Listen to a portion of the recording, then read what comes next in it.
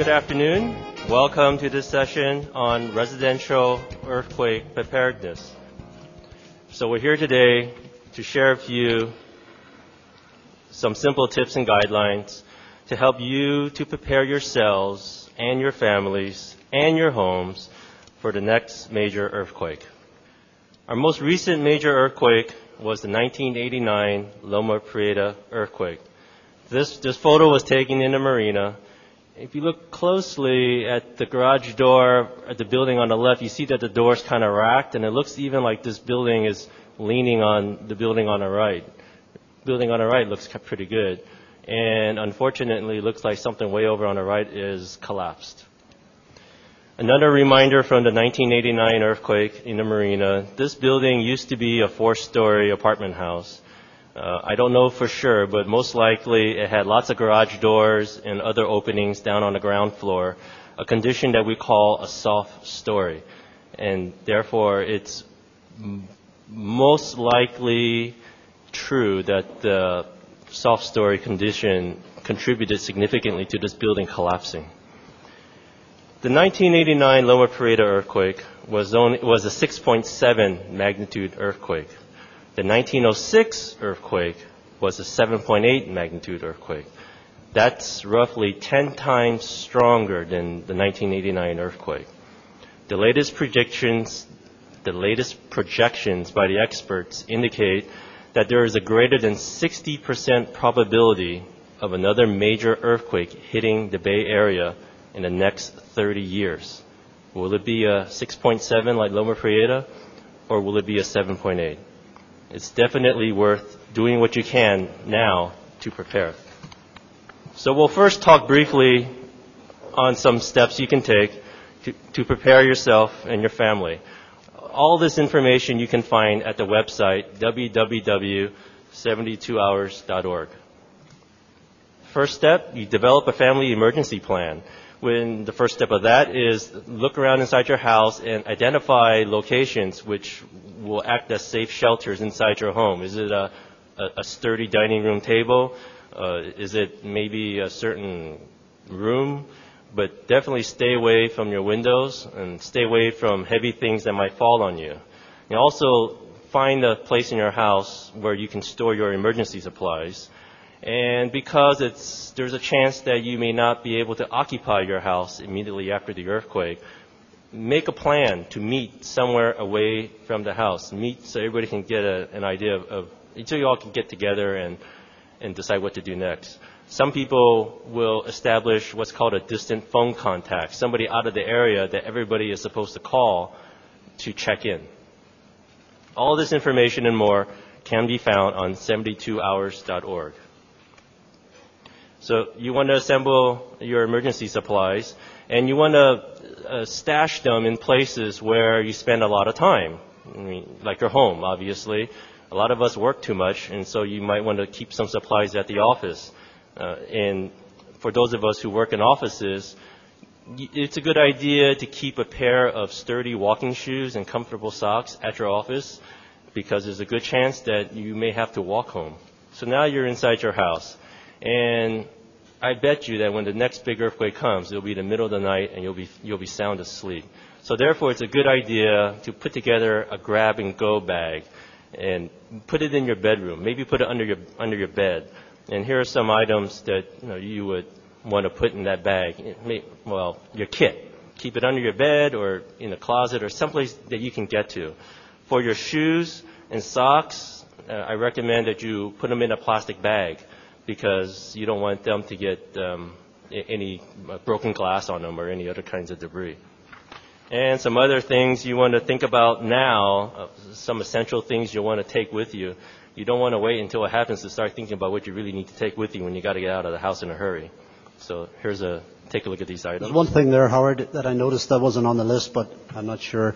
It's on some of the classes that we've attended on this is cash is good to have in your home in the event of an earthquake, because the chances are the ATM machine may not be working, or you may not be able to get to it. You might have to go to the local store to buy water or some supplies for a couple of days while you're on your own. So probably recommend keeping $200 or $300 somewhere That's not easy because you're probably going to dip into it. But you could keep it somewhere that it's safe to have because, as I say, plastic may not work. And plus the ATMs may not have any electricity. Water. Water is so important to our lives. There's a good chance that you may not have running water immediately after the earthquake. So we should all store water for us to use.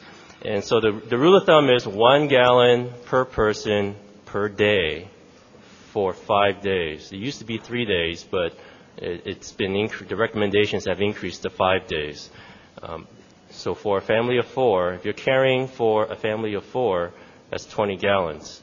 If you're someone like me who I kind of take care of my elderly parents, I'm storing the water for them, as well as storing water over there at their place. So what kind of water? Store-bought water in the unopened containers is just fine. Just check the expiration date. If you store tap water, you better be ready to purify that tap water when you're ready to use it. All right? So, and store your water in a cool, dark place. And here's a whole list of additional things to think about including in your kit. And all this information, well, it's in the handout in the back of the room, and it's also at the website. If you're going to keep canned foods, well, you better store a can opener. And garbage bags, duct tape, those 2 items are probably the most important things you can store. They have so many different survival uses. After the earthquake, it may be necessary to turn off your gas, your electricity, or your water. It's good to learn now how to do this and teach every member of your family how to do it. But one thing is don't immediately automatically rush out and turn off all your utilities. Only turn them off if you think it's necessary, especially with natural gas. Well, teach your kids how to identify natural gas. I think most of us know what it smells like. It's kind of hard to describe. Is it rotten eggs? Is it sulfur? But it's a pretty distinctive smell. It's a chemical that the gas company adds to natural gas so you can smell it. So teach your kids to identify what it smells like so you'll know when you have leaking gas. If you think your gas is leaking, if you're not sure, if you see your meter spinning wildly, then turn off your gas. If you do decide to turn off your gas, do not turn it back on yourself. You must call PG&E to have them come out and turn it back on for you. And that could take a while. So don't turn it off if you feel you need to. If you're unsure, turn it off. But don't just do it automatically. All right, so now you need to turn the gas off. How do you do it? Most of us will have something that looks like this, a gas meter, and that's the actual thing that counts the gas. And there's a valve. Can you see that? There's like this little black mark. This gas is on because that black metal, the metal tab is parallel to the direction of the pipe, so the gas is flowing. This is off. See how it's cutting off the flow of gas? The way you do that is you could go to the hardware store and buy a specialized tool for turning off the gas, or as this picture is showing, you could use a medium-sized crescent wrench. This is called a crescent wrench. It's a wrench that has adjustable jaws. And so you just turn off the gas that way.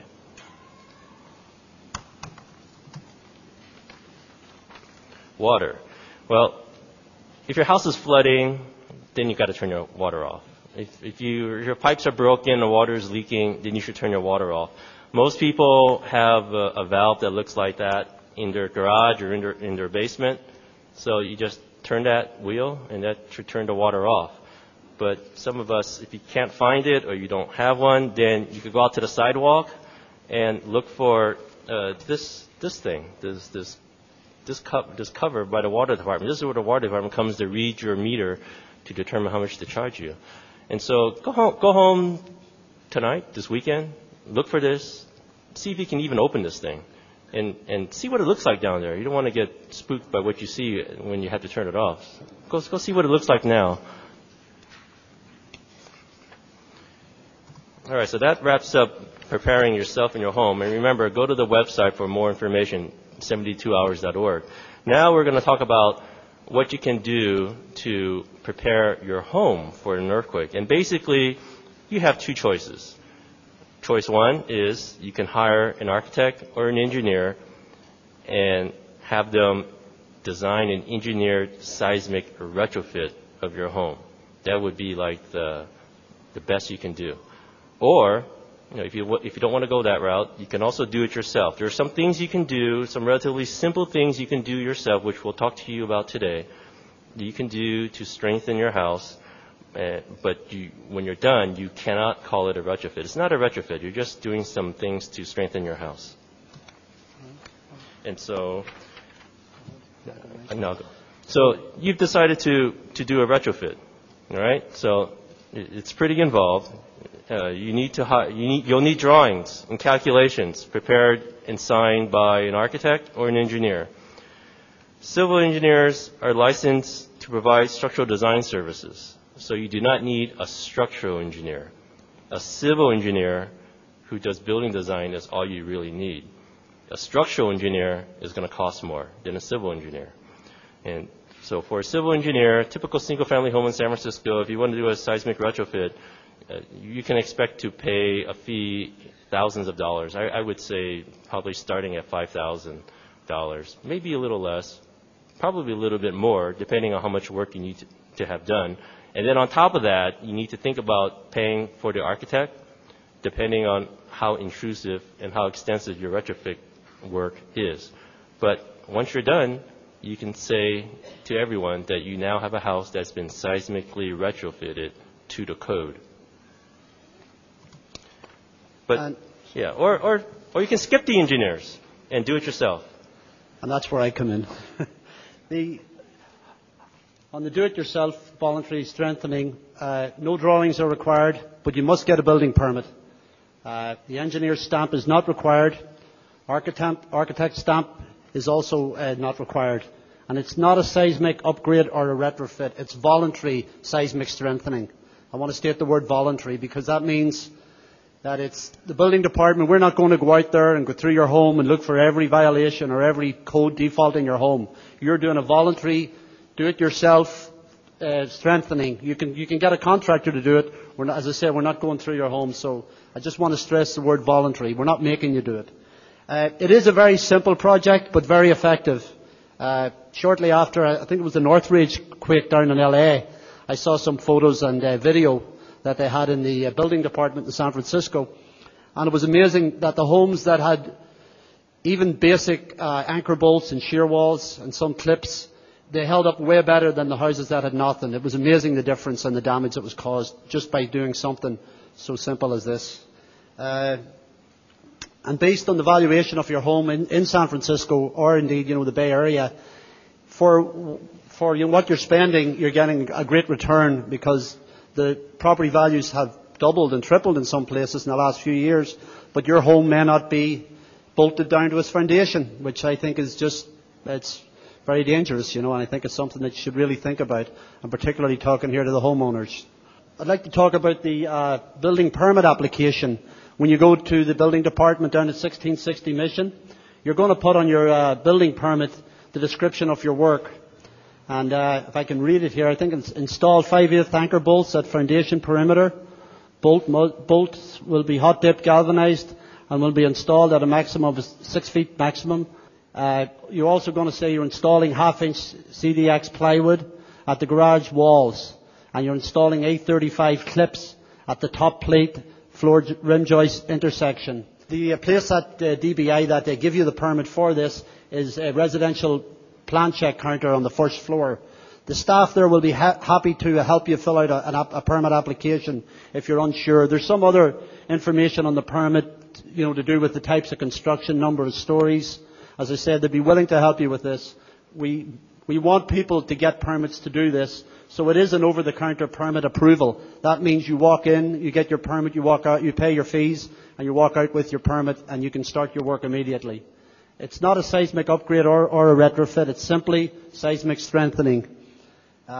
Based on if you put down $1,000 for your permit fees, that permit's going to cost you maybe $200 at the most. There's 3 things really. You're adding the anchor bolts, strengthening the cripple walls, and putting in the clips. And the bottom term there means one size does not fit all. That means every house is different. So if you have a crawl space, obviously it's a little different. If you've got a typical, like there's a lot of houses out in the avenues, Sunset, Richmond District, where you've got your garage on the ground floor, your living accommodation above. That's what we mean, one size does not fit all. There are different types of hardware, and I will, get into that at a later stage. The anchor bolts, the job that you're going to be doing first when you do the seismic strengthening. The anchor bolts, the biggest thing that I would talk about, and I will mention it again, is the access and the space to the, to be able to do the work. You need to create some space. And I'll just go over some of the items that you can see. This is the anchor bolt that I'm pointing at. On the bottom is this is the mud sill, and then this is a stud here. So that's the three basic components whenever you're getting to this area. The anchor bolt guidelines for the California Building Code: 5/8 inch or 3/4 inch diameter bolts, at least 7-inch embedment into the foundation. That means 7 inches into the concrete. So you have to allow for the length of the bolt for your mud sill as well. So you're probably going to get about a 12-inch bolt. You want to space those not more than 4 feet apart, a minimum of 2 bolts per piece, and one of the bolts shall not be located more than 12 inches and not less than 5.5 inches from each end of the sill piece. Howard and I had a bit of an argument about that. I said 6 inches and he said 5.5. 5.5 works. He's the engineer. And one thing to keep in mind with the anchor bolts, you're looking for A307 or A36, or there's also something called an F1554 for the anchor bolt. There's a few different types of anchor bolts, and today out at the front area there, Simpson and Hilti have a couple of stands up, and they've got them out there, all the different types. I suppose, having done a lot of these in my time, I do prefer the epoxy type adhesives, where you get the bolt, you buy the bolt, and you can buy it in a 8-foot length, and you can cut it into pieces, or you can buy them in 12-inch pieces if you're lazy.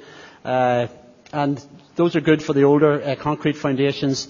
They also have expansion anchors, which are like a bolt that you drop in there, and then as you tighten them, they expand and hold it down. And the approximate cost per anchor, well, if you're buying them yourself and doing them, they're only a few dollars each for the bolts, and your epoxy then as well. I would say I don't really have a cost per anchor as much as if you're doing a typical single-family home. Your materials are going to cost you somewhere in the region of $400 to $500 if you're doing the work yourself. That's not using a contractor. So a word about adhesives. I think that the best way to go, especially with the older homes in San Francisco, is to use the epoxy style adhesives to put your anchor bolts in. And back in the olden days, they used to mix the epoxy. You would buy part A, part B, spread some newspaper out, and then you mix it together and hope you did it right, and you jam it in the hole. But fortunately, we have better products on the market now. And so this is Simpson SET, epoxy adhesive, which they have been good enough to loan me. And so there's the applicator gun. Here's the 2-part adhesive, the 2 parts that need to be separate, so you stick it in, break off the tip of that container, stick it in, and then here comes the beauty of it all. The nozzle. This nozzle is so amazing. I am so happy that they invented this. You stick this on, and it'll be on, and then you start applicating it. And you cannot see it, but go out and visit with Simpson and Hilti later, and they'll show it to you. Inside the nozzle, there are tiny little veins, and what it does is as you force the product through the nozzle, the two parts will mix together exactly the right amount, and they come out the end. How much easier can that be? So there you have it. Highly recommend this style of epoxy. This is made by Simpson. Hilti also makes a product, and I think their product is called RE500, but go ask the Hilti rep. And my other favorite product is CIA Gel. So those are excellent products for setting your anchor bolts. Again, getting back to my pointer here, this is the anchor bolt. The square is a 2x2 plate washer that is now required by California Building Code. And again, this is the mud sill. Underneath that is going to be your foundation. Usually a little pony wall there in San Francisco, a little, maybe about 18 inches high. It's got that little, just in your garage or that. The plate washer must be 2 by 2 by 3/16 inch thick. And if you don't want to do this job yourself, I'm just talking to contractors and that, the rates for putting in a bolt, it's going to run you about $50 to $75 per bolt.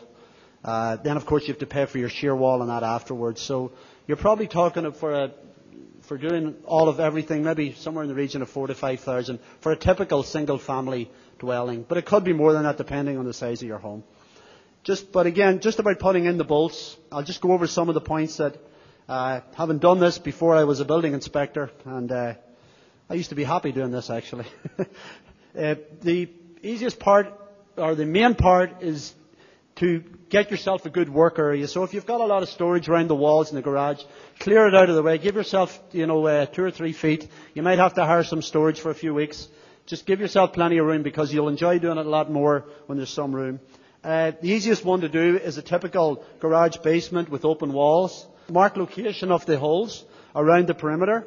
Note where the joints are on the mud sill, because there are going to be joints. You might have every 16 feet or so you're going to find a joint. That's going to tell you that you can only go you want to go 6 inches in on either side of that, and then you can start your bolt again. As I said, if you want to mark the location, if you're dealing with the finished space, that is, if you've finished rooms in the ground floor and for some chance your foundation has not been bolted, well, you don't want to give up on that. You may just have to remove the sheetrock in a stud bay so you can get the drill in there to do the drilling. You will have to put the sheetrock back, obviously, and probably repaint and stuff. But that would not stop me from doing that. Drill the holes in the mud sill using a wood boring bit. Obviously, this mud sill is wood, so you wouldn't be able to use your concrete bit on that. You would drill it first with a regular drill with a wood boring bit.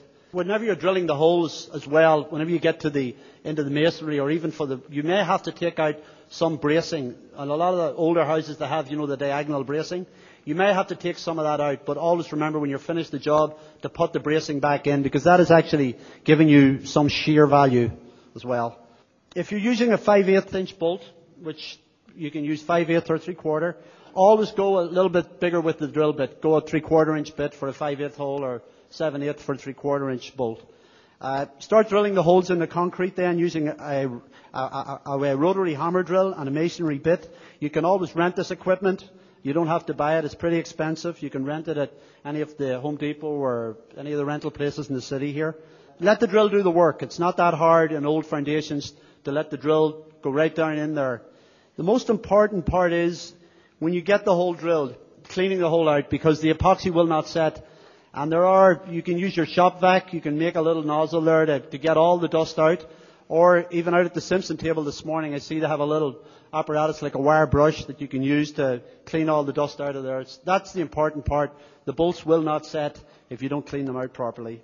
The other thing as well, if you're drilling into the concrete and suddenly your drill stops, that means you've probably had a bit of steel or something in there, which is good because that means you might have rebar in your foundation, which is really good. Right, Howard? Better than none. Yeah. So if that's the case, just move the location. Don't panic. Just move it over a couple of inches towards you, or maybe an inch towards you, or an inch back on the mud sill, so you miss the piece of steel. When all the holes are drilled, again, very important to clean them out properly. Set the bolts then using your epoxy, like Howard showed you. You want to fill up the hole about halfway, and then put the bolt down in there, sink it down in there until you hit the bottom of the hole. I would let the bolt set down approximately 48 hours. Actually, I was looking on the canister. It doesn't say, but I would say 48 hours. These things are going to tighten after a few hours, but I would let them sit for a couple of days before I would go back. Then whenever they set, you want to install the 2x2 washer on top of the bolt, and then put on the nut and tighten it down. It just needs to be tightened firmly. You don't really want to crush the wood, because that is what will happen. The epoxy is very strong. I'll talk a little bit about the wedge anchors, putting them in. I didn't really use these a lot, but there's no epoxy required on the wedge anchors. You need to be spot on though with the size of the hole, because these things can be very temperamental when you go to tighten them up. They may not take the grip very well, but you just need to be a little bit more careful with them. They're cleaner There's no epoxy coming up over the top of the mud sill. There's another important part here. I know in my house I have this. The mud sill is used sometimes wider than the stud. In the old days they used like a big 8-inch mud sill, but the stud's only 2 inches. Before you start drilling at all, even into the wood, you may have to install a block in here. That's a piece of 2x4 or 2x6, depending on the width of your stud. They probably should be 2x6s. That block should go in first, because if that's going to be at a shear wall, if you're going to put plywood on, you need to be able to nail into that block to get proper shear wall nailing into the bottom. Areas such as crawl spaces are definitely more difficult, but not impossible. They're just a little bit harder. They're more work. Again, Simpson do make some wall foundation plates that go in horizontally, and then you can nail them down. They're really good, though. They've only been out probably in the last 5, 6, 7 years, but they're really good. I wouldn't give up if I only had a limited headroom. You can still get this done. It's just a little bit more difficult. I'm making it sound really easy. You are going to hit your knuckles. You're going to bang your head. Watch out for plumbing and electrical lines when you're doing it. If you're going to be doing it yourself, you just don't want to blow up the house or flood the place because you're putting in an anchor bolt. But anyway, don't give up. And as I say, it's not that hard to do. And the other thing, just before sorry, Howard, if you got a brick foundation, some places still in San Francisco have brick foundations. Brick foundations are. We would advise you to replace it. That's what the building department would probably do. But if you're in a position where you don't have the money to do that, you still can put down some sort of anchor bolts into it. You have to be really careful, though, because when you go to drill into the brick, it's just going to crumble, and it'll just deteriorate. It'll just evaporate into nothing. So be very careful when you're doing it. I would seek an engineer's advice actually before I would try to do a brick foundation with anchor bolts, because, as I said, it's just a little bit more difficult. I did speak to the Hilti guy out there this morning, and he did say that Hilti were now making a product that suited brick foundations as well. So you might want to look into that afterwards. Let's talk about plywood. Plywood and cripple walls. Cripple walls. What are cripple walls? Cripple walls. Well, cripple walls are those short little walls which take up the space between the top of your foundation and the bottom of the first floor, and they usually occur where you have a crawl space. We don't really have houses with crawl spaces in San Francisco, do we? No, we don't. So I guess we don't really have cripple walls. But we do have lots of houses with first floor garages. And so those walls are basically just like cripple walls. And those walls, without any sheathing on them, provide a weak link. So strengthening your cripple walls is a very cost-effective way of increasing the strength of your house tremendously. The plywood guidelines at cripple walls. Well, when you say cripple wall again, that could be your garage with the open walls there in your garage. 1/2-inch thick CDX or struck 1 plywood. Any builder's supply place will sell that to you. Minimum 4 feet long segments, but longer segments are better. Well distributed among the cripple walls at all sides of the house. Cover the corners. That means on your corners that if you have your 4 corners, you want to get it on the front wall, the side wall, the back wall, and the backside wall. On those 4 corners, that's really important to do it there. The other part that I know from, and I'm not an engineer, but anyway, at the stair wall, where you've got a stair there if you've a terrazzo or a brick stair going up, the wall that supports that, it's always good to add shear there, because that wall will take a bit of, in the earthquake, it's kind of sitting there on its own, and you don't want your foot, that's definitely going to help to do that. Using common nails, not box or sinker, or not 1.5-inch shorts. Galvanized common nails, probably best, but you don't really need them inside because you shouldn't really have any water in there. They're not essential. Nail along all the edges of each sheet of plywood. You need to add blocking. That means you need to get nailing at all 4 sides. So as I said earlier on when I was talking about the anchor bolts, you should put in the blocking, and that should be done before you start. Also, if you've got anything like a gas meter or electrical box, something big like that, you want to block on 4 sides of that to get the nailing around that penetration continuously. And then another important thing is the vent holes in the plywood. You want to get air circulation, so you want about a 2-inch hole at the top and bottom of the sheet. The straps here, the little bracket that I have in the 834 metal connector, that's a little L bracket. And where that goes is at the top of your wall in the ground floor, you've got your top plate, and then you've got your joist above that, and you've got a rim joist. the little L bracket and again the right side at the front on the display things, that is nailed to the top, onto your top plate, and then it's also nailed into the rim joist. That helps as well any uplift of the top, of the above story. And that's very advisable, very cheap. These things are less than $1 each. And there's also a great little invention now called a palm nailer, which saves you hammering because there's not a lot of room to swing a hammer at that area. And these palm nailers, you just put the nail in, they work off a compressor, and they fasten these things real quick. You could do your whole house in 3 or 4 hours easily on these, and they're really valuable. If you get the book here, Pulling Down Roots in Earthquake Country, this has some really good illustrations on what I'm talking about. So that's it for the plywood. Again, I would not plywood my whole basement. I would just, the corners, and then I would maybe do another couple of sheets up the side walls, but I would not waste the money on putting in like 30 or 40 sheets of plywood. I don't think it's the minimum, like if you put the suggested ratio in, I think that would be better. Again, on some of the websites, abag.com, which we're going to talk about later on just before we finish, that's got a really good illustration on on a floor space and where it's advisable to put the plywood.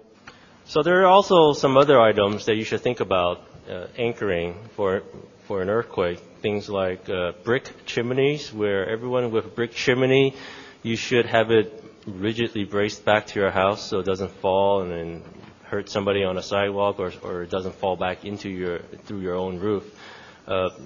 If you have a fancy house with heavy light fixtures that may swing, or big tall pieces of furniture that could fall over, then you want to, for the tall furniture and the bookcases, you want to get some of those doodads that connect to, and there's some examples over here of the doodads that connect the top of these tall pieces of furniture back to the house. On the water heaters then, the earthquake strapping of the water heaters, it's 2 metal straps, 1/3 points, anchored to the studs, not just the drywall. So you get the strap the whole way around. Our illustration here is a little bit flawed because the water heater should actually be raised off the floor. I don't know if any of our plumbing inspectors are around, but that is not a proper illustration. The water heater should be up, I think it's 18 inches from the floor. But as I say, this is very important. You wouldn't even think that this is something that should be done like right away. This is very important because you got gas and water and everything coming out of this. So really important to do the water heater. Right. For additional information, as we said before, please visit www.70.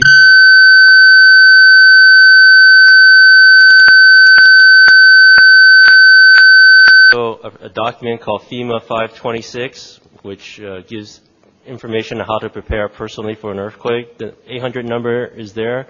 FEMA documents are free. You've already paid for them. NERT, I recommend everyone sign up for the next NERT training. NERT, Neighborhood Emergency Response Training, run by the fire department, and they'll teach you additional preparedness and survival skills. So, questions? Please use the center mics. Hello. Hello. I just had my hot water heater replaced with a brand new 18-inch stand, and everybody's nailed down except the stand isn't. Am I supposed to go back and get the stand somehow connected to the cement floor? You can get some sort of brackets there. There's a little L brackets that you could get that could, in some, if you have a metal bracket, obviously, you could just screw like any type of an L bracket, and then just screw it down into your concrete slab. Is that going to compromise these skinny little legs that hold this? No, not at all. Not at all. Don't the bottoms of the legs already have little holes in them? Nope. No. Yeah, I've never actually seen a stand bolted down, but there you go. You're bringing up a good point. It's definitely. The more you do, the more, if you see something like that, it's a good idea to do it, It's the weight of if you think of the weight of the water in the heater, I don't think it's going to shake as much as fall out the ways when it earthquakes. So that water heater weighs a lot. So, I don't think the stand's going anywhere. Okay. One other thing. Could you describe again these clips that go on the top of any hardware store would, tell me the junction that they're connecting. I'm not completely clear. The little clips are the 834 clips. What are they connecting what to what? Well, you've got your top plate where your stud's at the top. You have your bottom plate at the bottom. Then where your studs end, you've got your double top plate. Then above that, you've got your floor joist probably, it's supporting it. Then you've got a rim joist which your joists are meet. When the joists meet, that's the rim joist. So so the rim joist, top plate, your studs. So rim joist, top plate, right in there is where you will put your A35s. I was hoping you'd talk about this. This is great talking about bolting, the foundation and that. But I thought you'd go a little farther because so many buildings, we have a building, are built over garages, like you say, and basements with nothing, no walls holding the house up in between. And it seems to me it's a good idea to add rooms down there and walls or something to make it extra strong, not just bolting the foundation. If in San Francisco, if it's a typical house, it means it's probably 25 feet wide and maybe 40 or 60 feet long. And it was built in 1912. Okay. So basically, you're going to have perimeter walls. And so that's what we're talking about. If you add plywood, if you anchor those walls down to the foundation around the perimeter of the house and you put in new plywood in a nice distributed fashion to the walls, you've done a lot. You've done exactly what we're talking about here. Right. You don't really need to worry too much about that center beam. Well, we want to add rooms down below, so it's something we want to do, and so it'd be a benefit to put walls in, right? Okay. A center wall.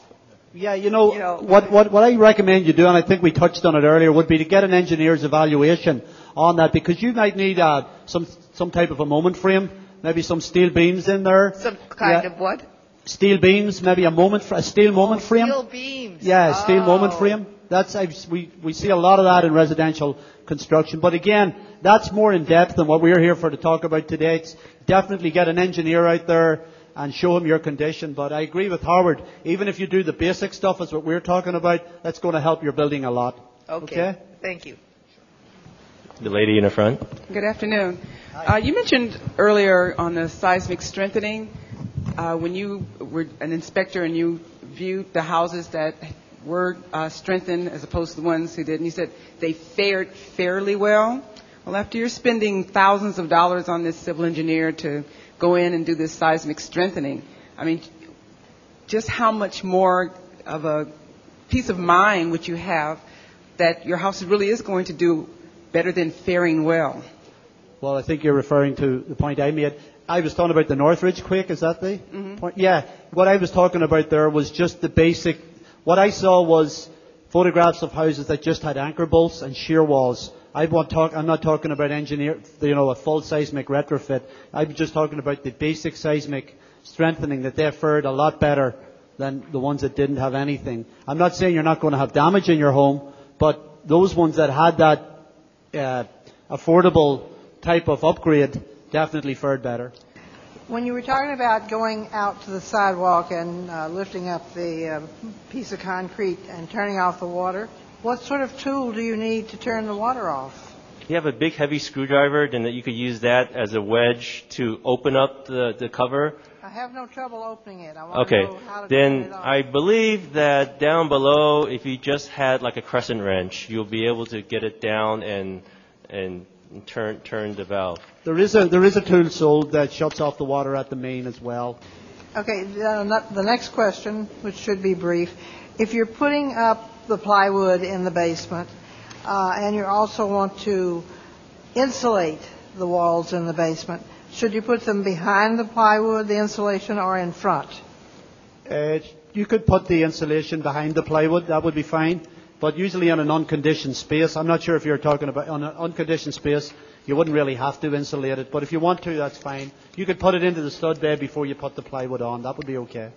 Yeah. For homes with a brick foundation, would you recommend the owners consider concrete capping, or are your choices really limited to a new foundation or possibly some of these new bolting techniques? Concrete capping is a method that's often used. You might consider completely replacing it. But you would consult with an engineer or an architect and see what they come up with. Yeah, the brick foundations, I would certainly look into the cost of getting that replaced, definitely, But you could, as I say, Howard's idea is good. definitely get an engineer to give you an evaluation of other measures that you could take. But you just need a civil engineer, not a structural engineer. All you need is a civil engineer. A civil engineer who designs houses. That's all you need. Okay, thanks. They're perfectly licensed to do that work. Hi. We have a 2 units, 2 flats over a soft story garage.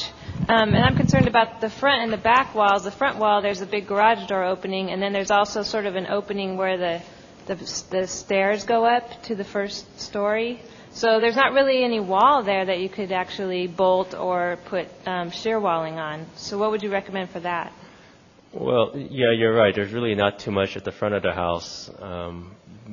I reckon, there's got to be some space to at least put 1 or 2 down. And you're stuck with the situation. If you want to do something yourself, you're not going to be able to fix the problem yourself, but you do the best you can and put in as much as you can at the front and the back. And in my experience of doing that type of work in buildings like your own building that you're describing, I've seen the steel moment frames used there, where you've got a steel beam, you have 3 uprights connected with a beam across the top, and you're going in there and you're doing the work. The best about doing that work, you're not disturbing your units above. You are connecting to them with the floor joists, but you can put those in if you've got 2 side-by-side garage doors. Is that what you said? Well, there's the garage door, but then there's also a big opening, where you can kind of walk. I know what you're saying. Yeah, I think a steel moment frame, but I would have an engineer look at that one for you. But that's really what I would suggest on that one. My house is a single family, and at the backyard I have a sunroom, and underneath the sunroom is 4 clear standing a post, and I just read about your crippled walls. But my house, the post from the bottom of the ceiling to the grate is about 12 feet high, and it's all freestanding. Yeah. What should I do? On the back there, where you've got the post, you've got your 2 posts holding up the beam. I have 4 posts. Okay, yeah. You want to be able to. If there's no connections in there, you can retrofit some of the Simpson hardware in there, like a post base on the bottom. You could do a new footing at the ground, connected with a new post base, and then do a column cap at the top, and that will help you immensely in an earthquake. Can I cover with all the 3 walls? If it's open, you don't have to do that. You don't really have to go that far. I think if I'm picturing the condition you're talking about, I think you just need to retrofit the post and beam connections. That'll help you a lot. And then you could add some diagonal bracing to that as well. Would probably help. But that would be an engineer. Definitely hire an engineer for that. First of all, I want to congratulate you on pointing very valuable ideas for a homeowner to do a voluntary upgrade. However, there is one subtle thing that I'd like to, with all due respect, I think correct. If you go back to the slide of the anchor bolt, Joe, you mentioned if you have to add a blocking to match the width of the studs because the plate is wider. Yes. I would not put the nut and the washer on top of that block, because then all you're doing is fastening that one block to the concrete foundation, and you're putting the bolt in bending. What one should do is bolt it down as you show, and then for the plywood, add the blocks then between each stud, counterbore it so it'll fit over the bolt nut, and then nail these blocks down to that wider plate with the same nail spacing that you use on the plywood to get an adequate transfer. Yeah, have I made my point clear? I have seen it done like that as well. The thing I didn't add was I have done it the way I said I did it, based on what an engineer told me, using like 16D Commons, where you nail the block down, the specific nailing pattern, and I have been actually told to do it like that. But that just nails that one block down, you see, and the bolt. I usually, when I was doing construction, I did what the engineers told me. Yeah. Well, this is another engineer. No problem. I understand. To correct things. Yeah, exactly. Is there any benefit to bracing the studs to the mud sill? No. Is there any? I mean, there must be some nails there already. So I mean, if you want to add some toenails, I suppose go ahead. But the more important thing is the anchor bolts and the plywood. Okay. Because chances are the studs are already nailed in. You may not see where the nails are, but they're probably there somewhere. Okay. Is there any danger of making the lower, the basement level or the garage level too rigid, so that your upper stories would not sway but would just fall off? Well, not so much that, but what we were talking about earlier about distributing your plywood. You don't want to plywood the heck out of one wall and leave everybody else naked. That's bad because you might end up having some crazy torsional type of phenomena happening, which is why you want to distribute your plywood around. But other than that, I wouldn't really worry about what you're describing. Making it too rigid? Yeah. Okay. All And right. I wonder if you could explain again about, you said you should I don't know whether you used the word brace or what, the corners with the plywood. Okay. And I'm not sure what that meant. For example, if you had a perfectly rectangular house, right? So now, ideally, working in terms of 4-foot long or 6-foot long pieces of plywood, and maybe even longer, hit the corners. Hit the corners, and leave the middles open. Then that way you've got the corners anchored, like in a picture frame. Just grab the corners of the house. That's what we're talking about. I see what you mean. My question has to do with the voluntary strengthening. If you don't need an engineer's or an architect's stamp and no drawings are required, but you have to get a city permit, will the city come out and inspect the work that you're doing on your own voluntarily, and what will they look for? Very good question. Yes, they will.